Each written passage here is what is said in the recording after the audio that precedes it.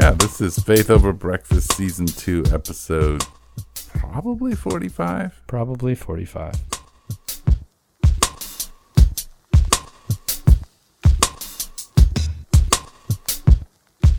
Yeah, thank you. I guess this is Faith Over Breakfast, live at the Village, where we're trying out our sound studio, which has a few little echoes in it I can hear. I'm sure it does.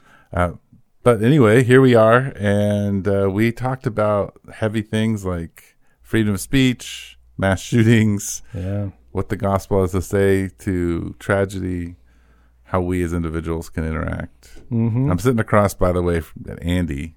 Hello. Pastor Andy, who is pastor of Mission Church. And we're both in Tucson, Arizona. We are in Tucson, Arizona. So important to say that. It is. Well, I mean, if I were listening. No, it is. Where are these voices coming from? We're talking to you on a Tuesday morning. You're listening to us whenever you want. And thanks for tuning in.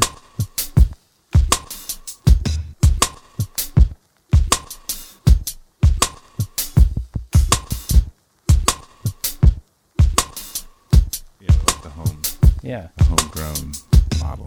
Cool. Well, I like your church, and I like our little studio here. This is fun. So now we have alternatives. We have options. We do. We can do your studio, my studio. Man, sweet. This is cool.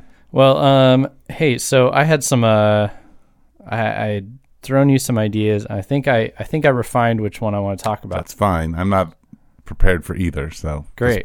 Which is good because in case our listener here has not heard what we're trying to do, we're not trying to have a great mapped out discussion for you. We're trying to show what it's like for two pastors who are friends to talk through something over breakfast. So, I think, the most research I've ever done for this show is maybe 10 minutes. Right. Same. Reading an article you sent me. Same. Yep. So I did just finish my breakfast because I came from home. I actually live close. Yeah, closer to the Village than to my own church. That's why we've been trying to recruit you. Uh-huh. I'm sure we could find a pastor from our church who lives closer to your church. That's probably true. Then we could just swap. We're still talking matters of 5 to 10 minutes. It's not that big of a deal. Pretty close. But anyway, so we're on the heels of a couple more mass shootings, and it's terrible to even talk like this, but the Dayton mass shooting was actually marked, the 250th in 250 days. So that's essentially, they weren't all in sequential, but there have been one a day for the year. And so I think it's complicated. I just heard a commentator on the radio say, well, this is a familiar scene, talking about a mass shooting vigil. It's sure. Like, I think everybody's getting to a point where it's like you can't sound the alarm the same way 250 times straight. Like it something happens within your psyche where you go, okay, like we've seen this, but that's not good. There's when the malaise hits and when you start to feel like this isn't new, that's when you're talking about mass shootings. That's not okay, right? Right. And so I had thrown out, hey, we should talk about something surrounding this guns or something. But we have talked about that before. You can dig back in our archive. Yeah, you can dig back in our archive. And we have talked about that. But what we haven't talked about that is connected to this that I'm not hearing a lot of people talk about on the radio is people are talking about this 8chan space, online space that's now been taken down. But the principles behind it, I want to talk about that. Okay, so I think that's a piece of this puzzle. Pause there and say this is spelled 8. Number 8. Chan, like Jackie.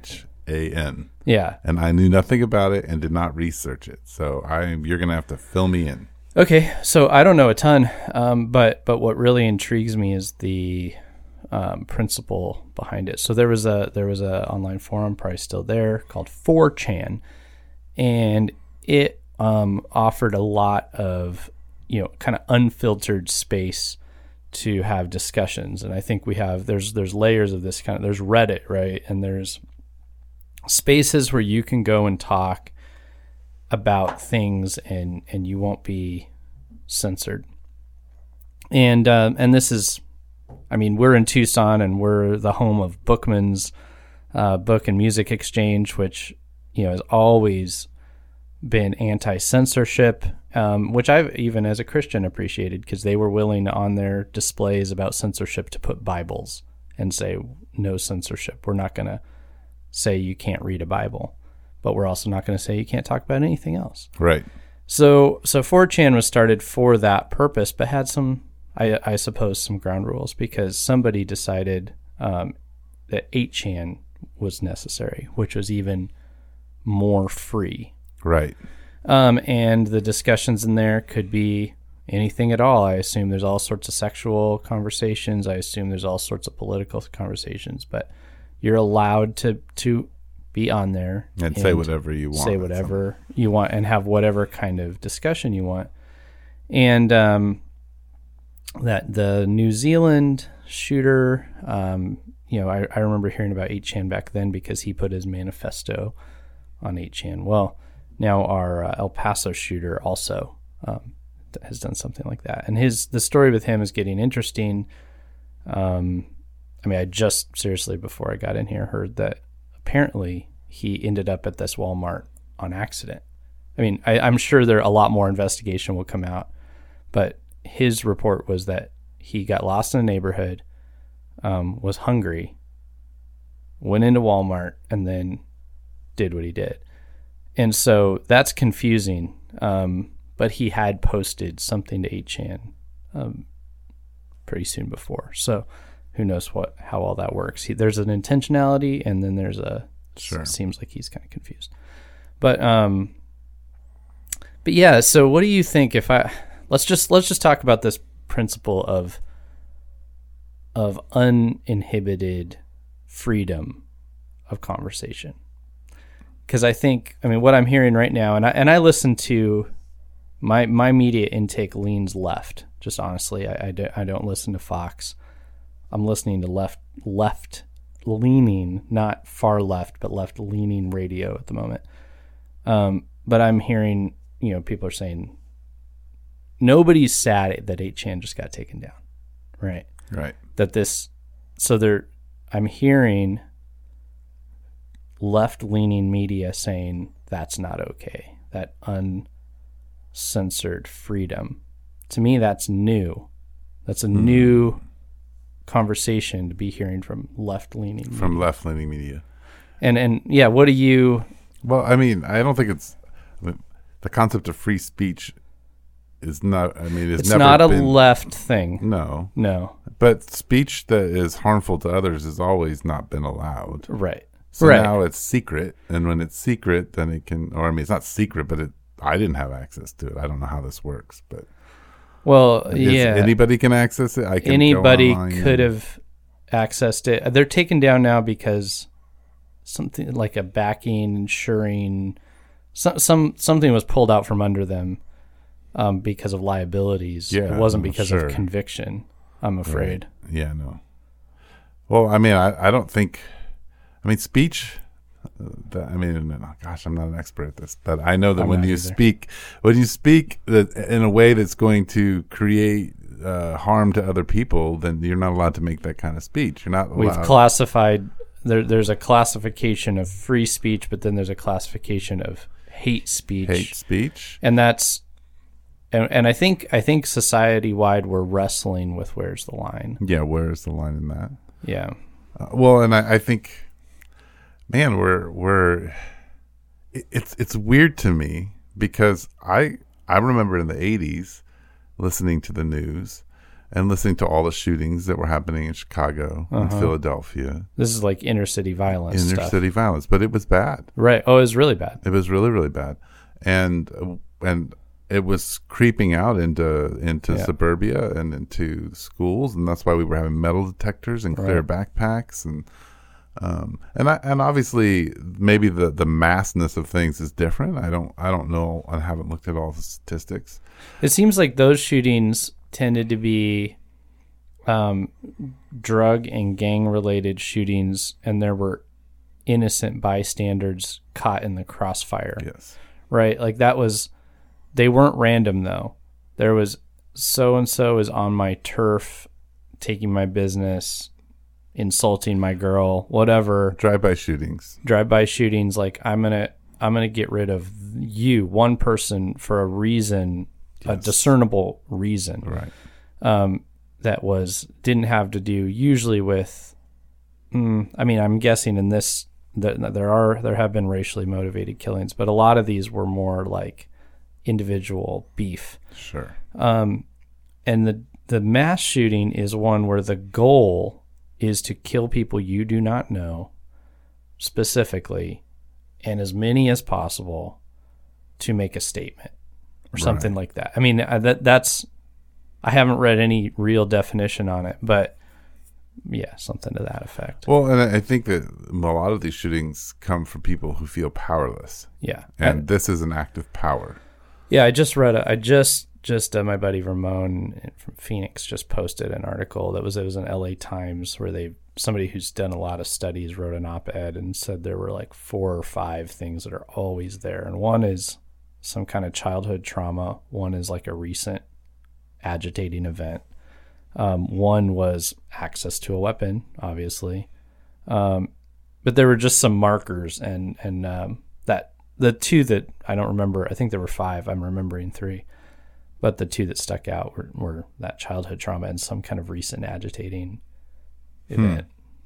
Yeah, and the thing is, I think we look at these things and we say, oh, hey, how do we solve this? And so we start talking about free speech. Sure. We talk about gun control. We talk about how these things, better mental health. You know, we drag out these things, and then we argue over them, and maybe we get a little change here and there. I think it's an obvious symptom of something much deeper. It's the fraying of our society. So I think that's one stream. I think the other thing is it's a mischaracterization of American society, because I know, and these things I just have looked at statistically, partly because it irritates me when people put on Facebook, they stick the flags up of all the countries. Sure. So if you take out, the major cities of the U.S. That are, like Chicago, St. Louis, New York, L.A., you take those guys out. Like, the U.S. is the safest place to live in the world almost. I mean, it's in the top 10. But when it does come even to mass shootings, it's still... We're from what I can understand, when it comes to mass shootings, we are glaringly, exponentially number 1. Right. Yeah. But still, you're saying, despite that, still safer. Right. So there's that issue. The other issue is that we have a problem. Don't hear me saying that. But the complexities of the problem, we can't look across the ocean and say, oh, this is how Europe has handled this. So this is how New Zealand, or this is how Australia has handled it. They don't. No, culturally, we're so different. Agreed. And so we have to approach it differently. Yeah. And so it's complicated. Yeah. And I think some of this is that we are the most powerful country in the world, and we're in decline. And wealth, like our wealthiness, I think is actually our downfall. Sure. Like, we are fraying, and money isn't solving our problems. True. And we're beginning to lose power in the world, and we feel like we're losing. Many of us, and I feel like we're losing power in our own little domains. This is why, I think this is why Trump was elected. Sure. However you feel about him, he gave you a sense of, like, the people who voted for him, that we have some power here. We have a voice. Yeah. Somebody's going to do something. Yes, I think that was a thing I heard over and over was, we're not sure what he's going to do. He's a wild card, but he's going to do something. I know he has, and that's what we need, is just something, anything. Right? He's done some things. Things have been done. Yeah, no, he's done. Yeah, and so I'm not really. I'm just sad. I think about this morning. Here's an example, a real life example of how this impacts us. I went to go pick up a kid to take him out to breakfast this morning. Right. He's 9 years old. Right. He refused to go with me. Yeah. Because he was afraid of being shot. Yeah. That's a direct impact. There's another woman in our church, and her brother committed suicide because his child was in the Sandy Hook massacre. Yeah. So I understand, like, it hits real people. It affects kids who don't understand all of it. Well, we had a little friend over yesterday, neighborhood kid, and he and Abby got very scared that somebody was outside and like so sure somebody was creeping around the house. And then I showed up and they kind of popped out of the door and, they made me search the house. And I don't know that my daughter was watching the news. I don't know if she might have known this was going on, but I was wondering in my head, I wonder how much of this is because of this fear, this scary thing that's in the news that, so there's all kinds of those impacts. I mean, I know we're not going to solve it, and I know we're not going to find a specific stream to make sense of it or anything. It is sad, and I don't want to just jump on the bandwagon of talking about it. I mean, there's a reason, like, as a church, I feel weird about like putting up a post, like pray for El Paso or whatever, because that just feels like such a weak, ineffective way of engaging. It feels like, and gosh, I have friends who did, right? Like put up this post, but it feels like this is me engaging, but not, right. Trying to look like I'm engaging. So I'm very reticent to just do have a conversation right now. It's just like, ooh, let's capitalize on this event. But it did, it just, the 8chan thing made me think, because I went, that's an interesting factor in all this, is like free speech. And so I guess I was just like, my friend Eric, I want to talk to you about like free speech, why do we, where did we get this value as a society? How do we as pastors think about it? How would we guide our people in their exercise of free speech? Stuff like that.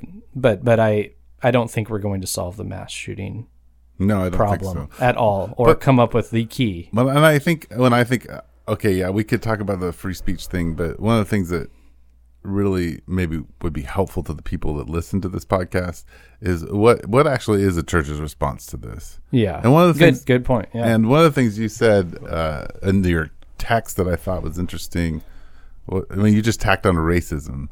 And I think a lot of these seem relatively racially driven. Yeah. These shootings that we're having. Especially El Paso. Yeah. And so of the two. Yeah. And so I think there's an issue there that we can talk about. Mm-hmm. I also think the reality of this world and its brokenness is that violence will be present, and our culture is never we're not going to overcome this, right? Right. There's no perfect space to be in.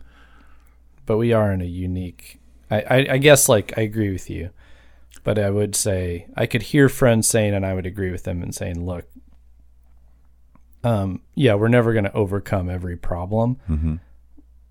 But there are a lot of countries and spaces where it's not the same as what we're dealing with here. And we do need to do something about that. Like, I'm just saying, outside of just church. Yeah, so I want to I agree. Engage. So we need to people. do something. What is that something? Right.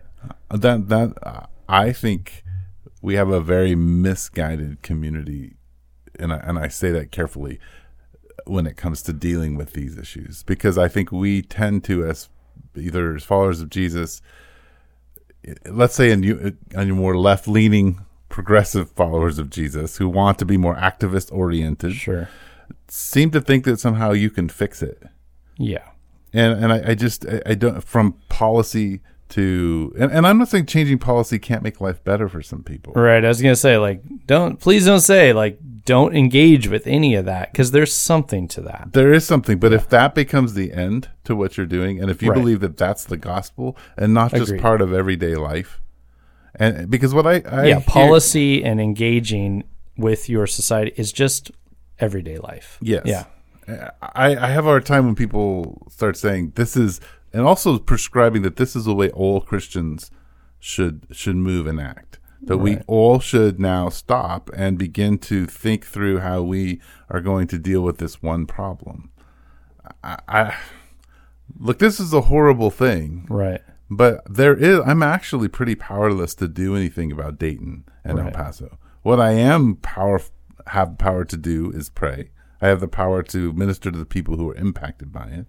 And as God presents opportunities to speak, I have to figure out how that happens. Like what? Yeah. Because these are all symptoms of something much deeper in all of us. Yeah. And then you're not just powerless in Dayton and El Paso. You're powerless in Tucson, which is a small city of 1 million. I'm powerless in my little neighborhood. Right.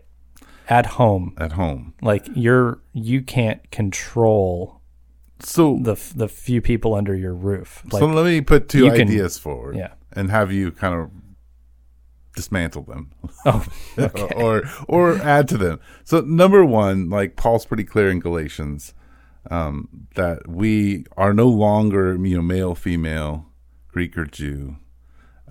There's this concept that we now find our identity in Christ. This is in the church as Christians. As followers of Jesus, which is interesting to me because it means that we don't belong to a nation, right? But we are actually, and Peter tells us this, that we're actually sojourners in a nation.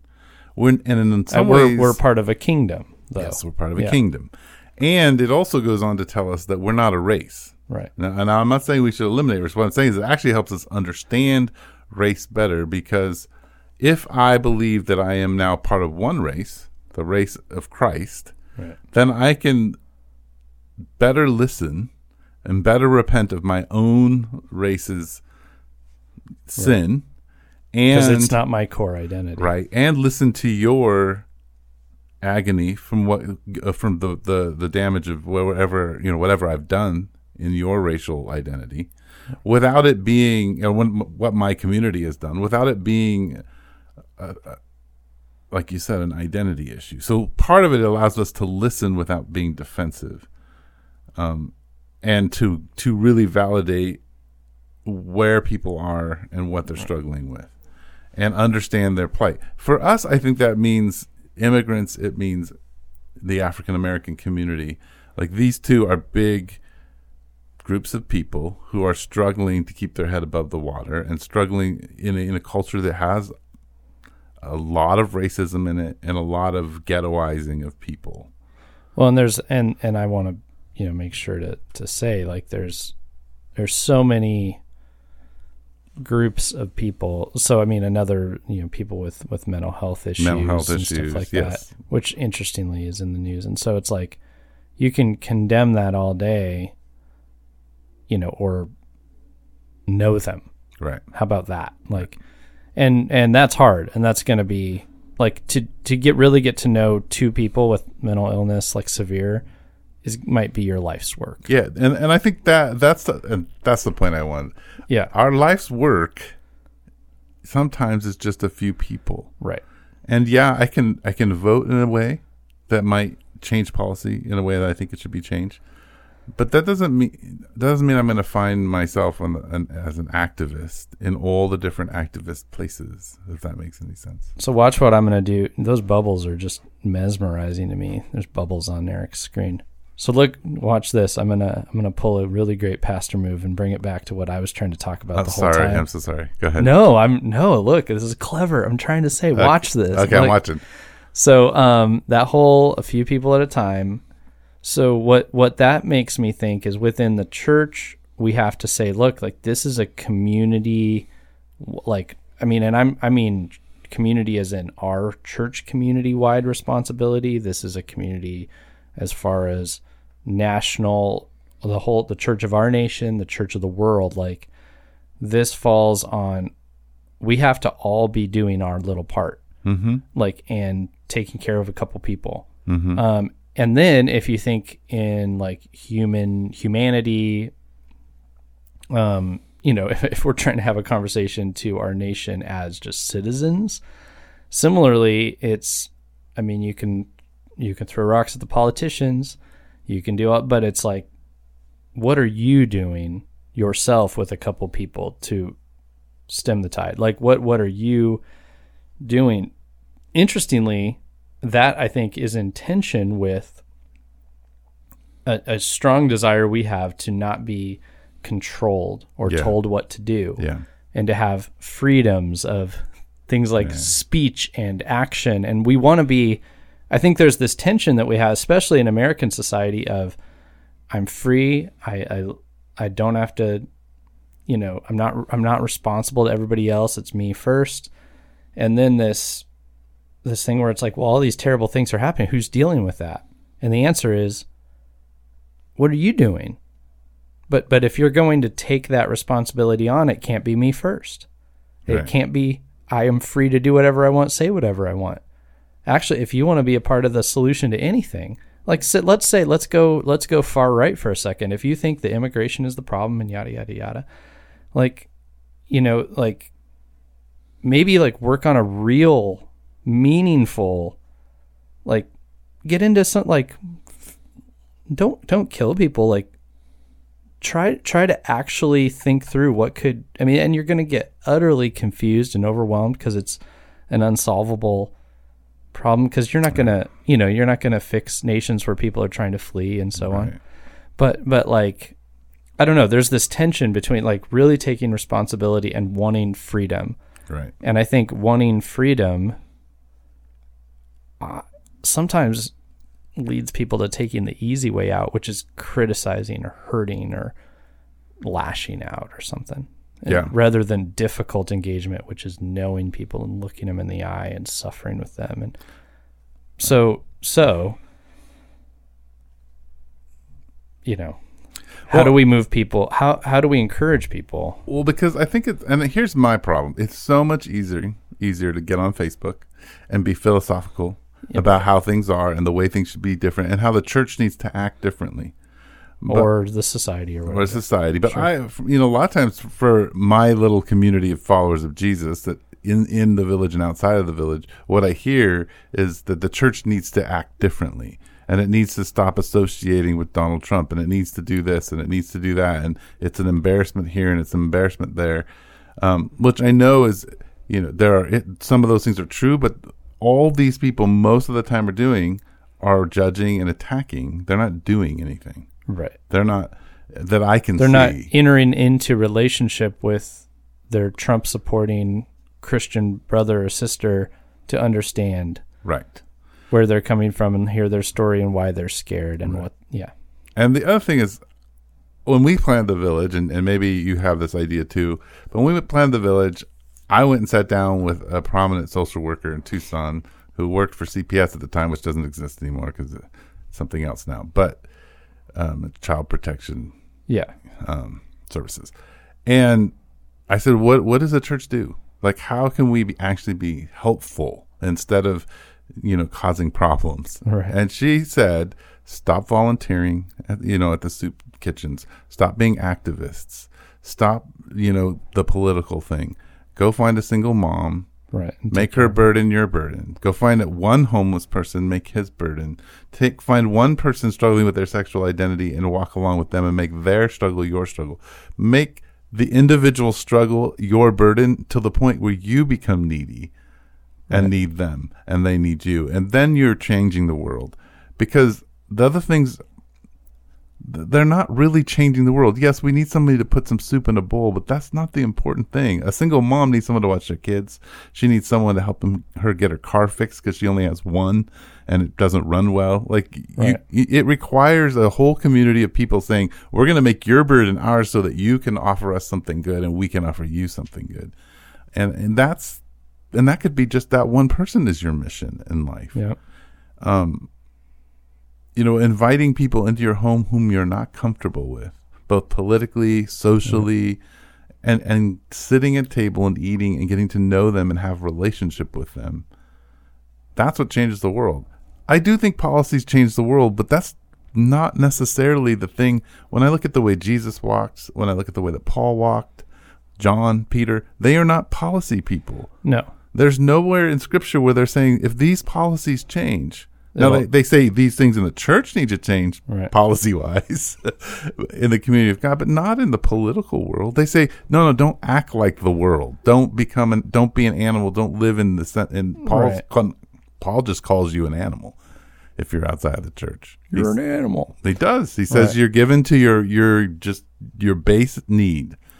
Right. And at the same time, though, I agree with you, but there's a reason that even in the New Testament, it's affirmed that you're supposed to pray for your leaders nationally, and that you're supposed to, submit to them, because like they're not worthless. Right. So they still do shape the environment in which you live, and in so doing, they completely, shape the way that the church is going to engage with the culture, and so they're not ultimate.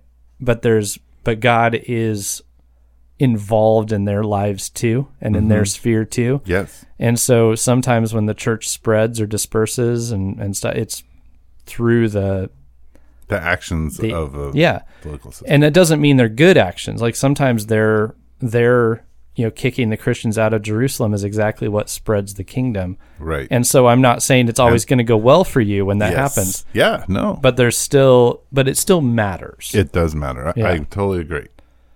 Right. So that's, I don't know. I just want to be well, no, and I think that is the order in Scripture, is that we pray.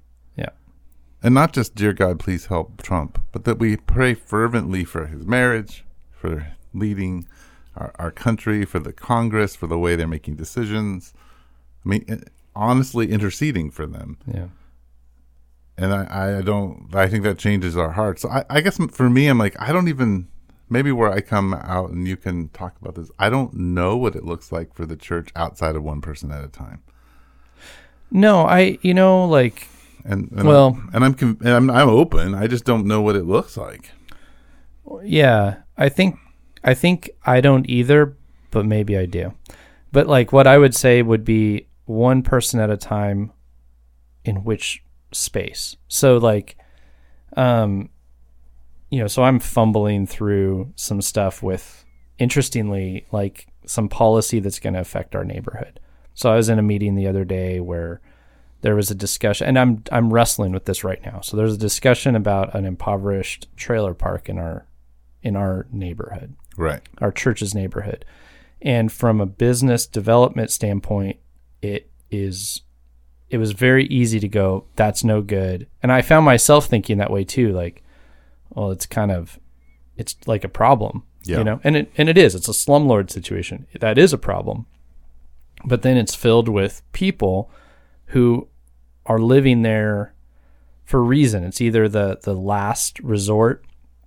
And we almost helped a family move in there because they had trashed their rental record, which had to do with mental illness, and now they can't get anywhere. And this type of place is the place that lets you, so that you could be homeless or you could live here.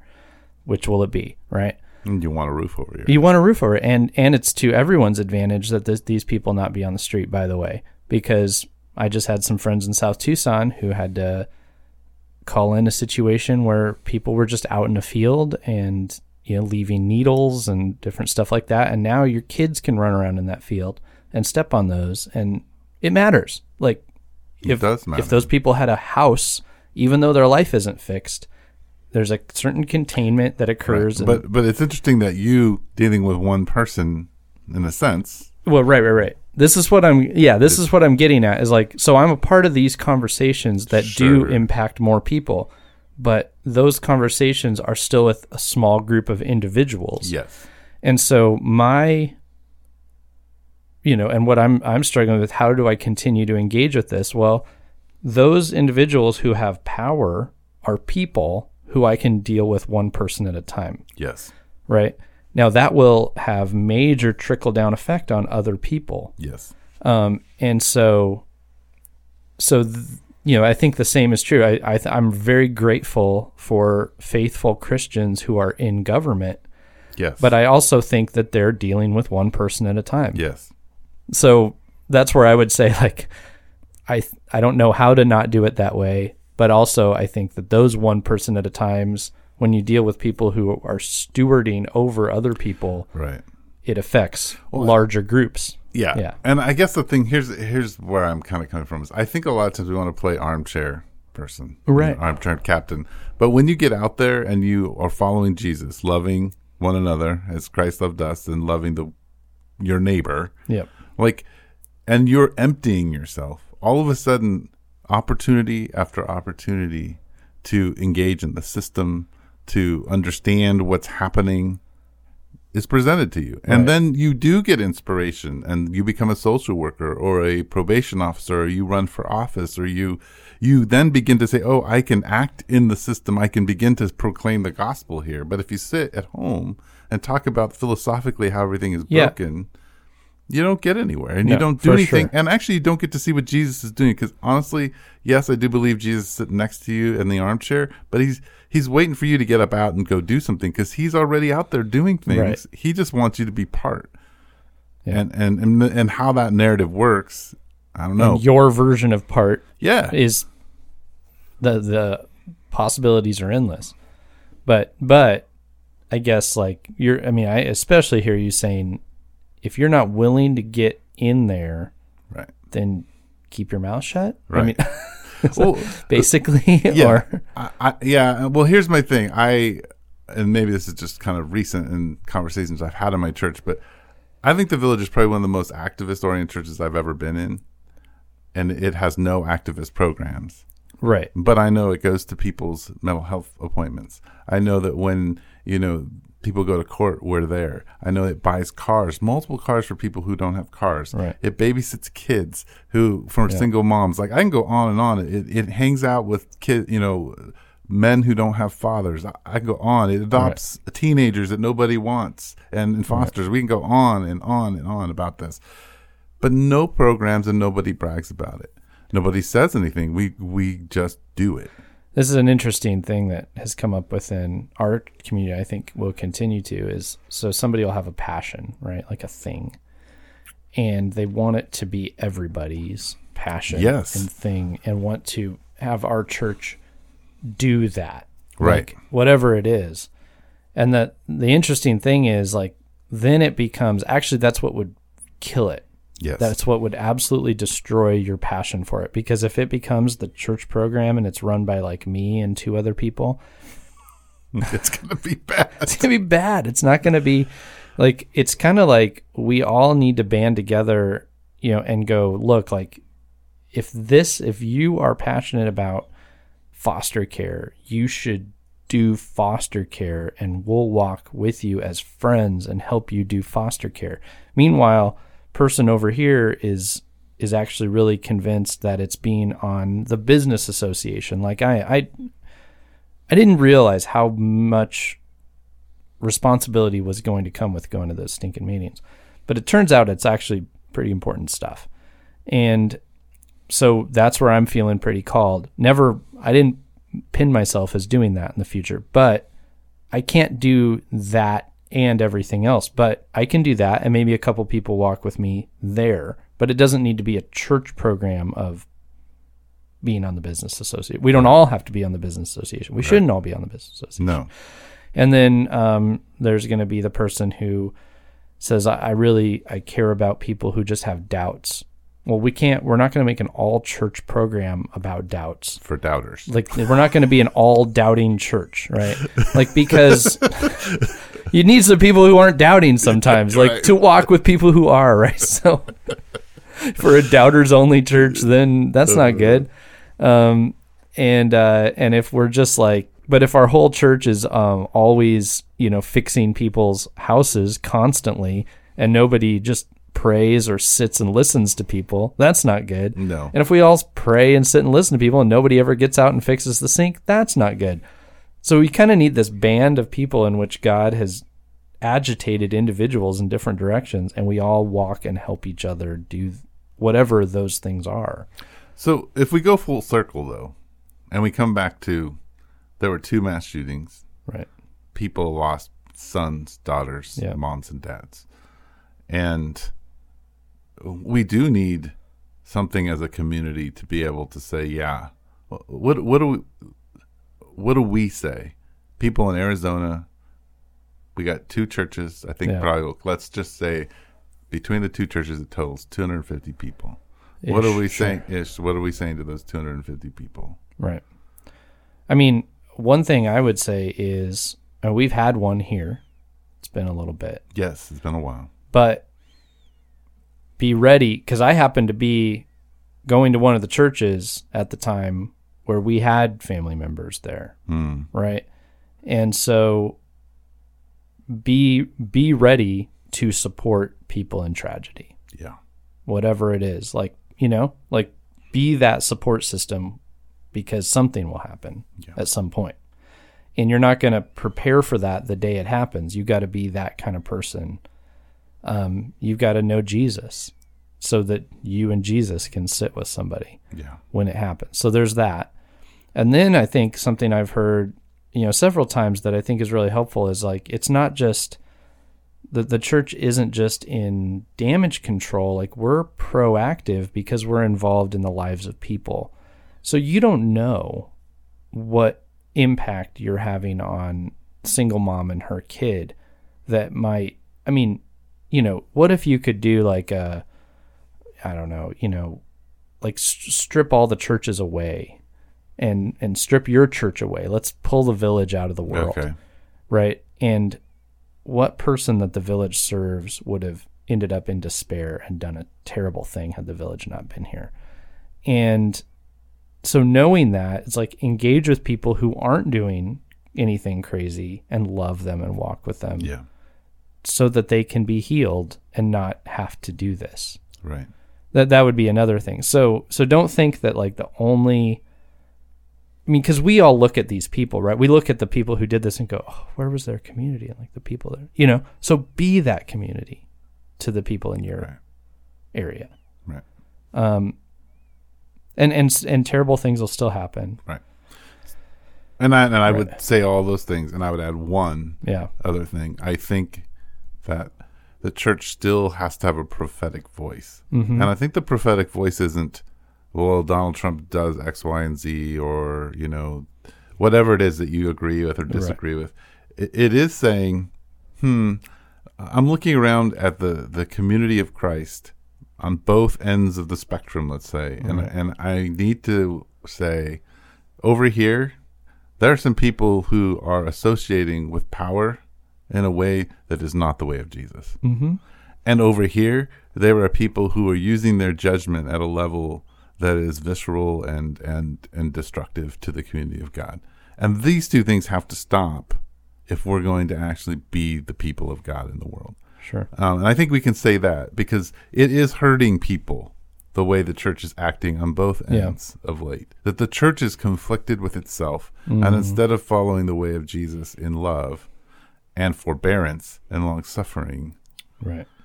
And the thing that was struck yesterday in a conversation about some of this was the only way I can offer something good to anyone who's in any kind of tragedy is being able to acknowledge that I have a need and that I'm weak and that I am in need of help and kindness and gentleness, and that the only way to find that is in Jesus.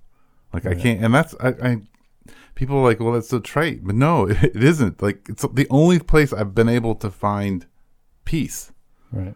And that's the only way I can offer peace to anybody else. I can't, outside of Christ, I have nothing other than this was stupid and you should go hurt somebody. Right. Like outside of Christ, like I have nothing. There's nothing.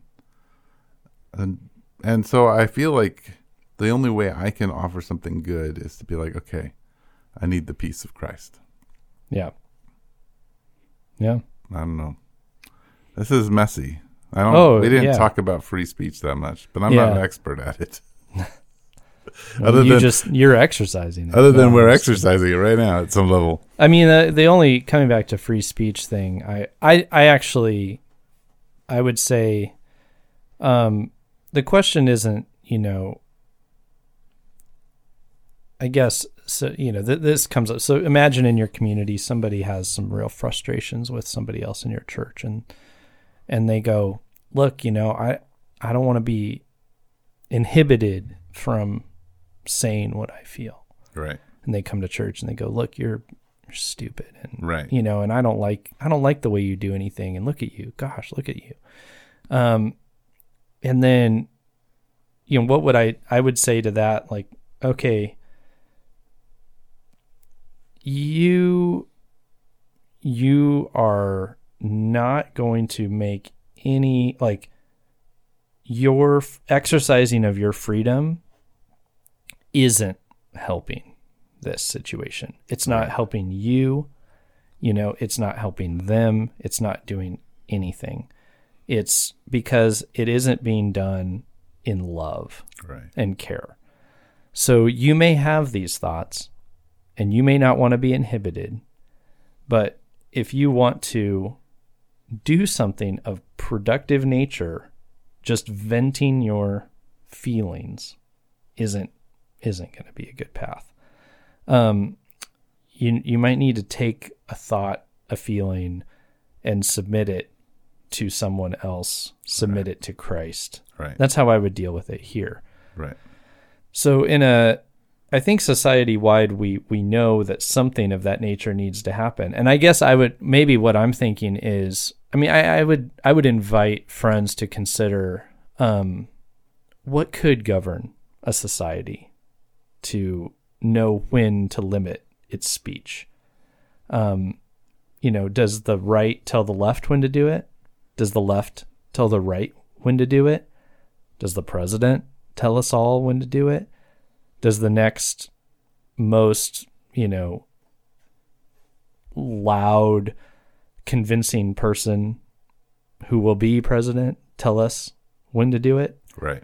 How exactly would that work? In the Christian community, I have a clue how that works. You submit it to God, and your freedom is subject to God. Right. You are free to be a slave. Yeah. As Romans tells us. Right. But to enslave ourselves to Christ. To Christ. The great judge. Right. And I know how to answer that question in the church. Yes. I don't think our society knows how to answer that question, is trying to answer that question.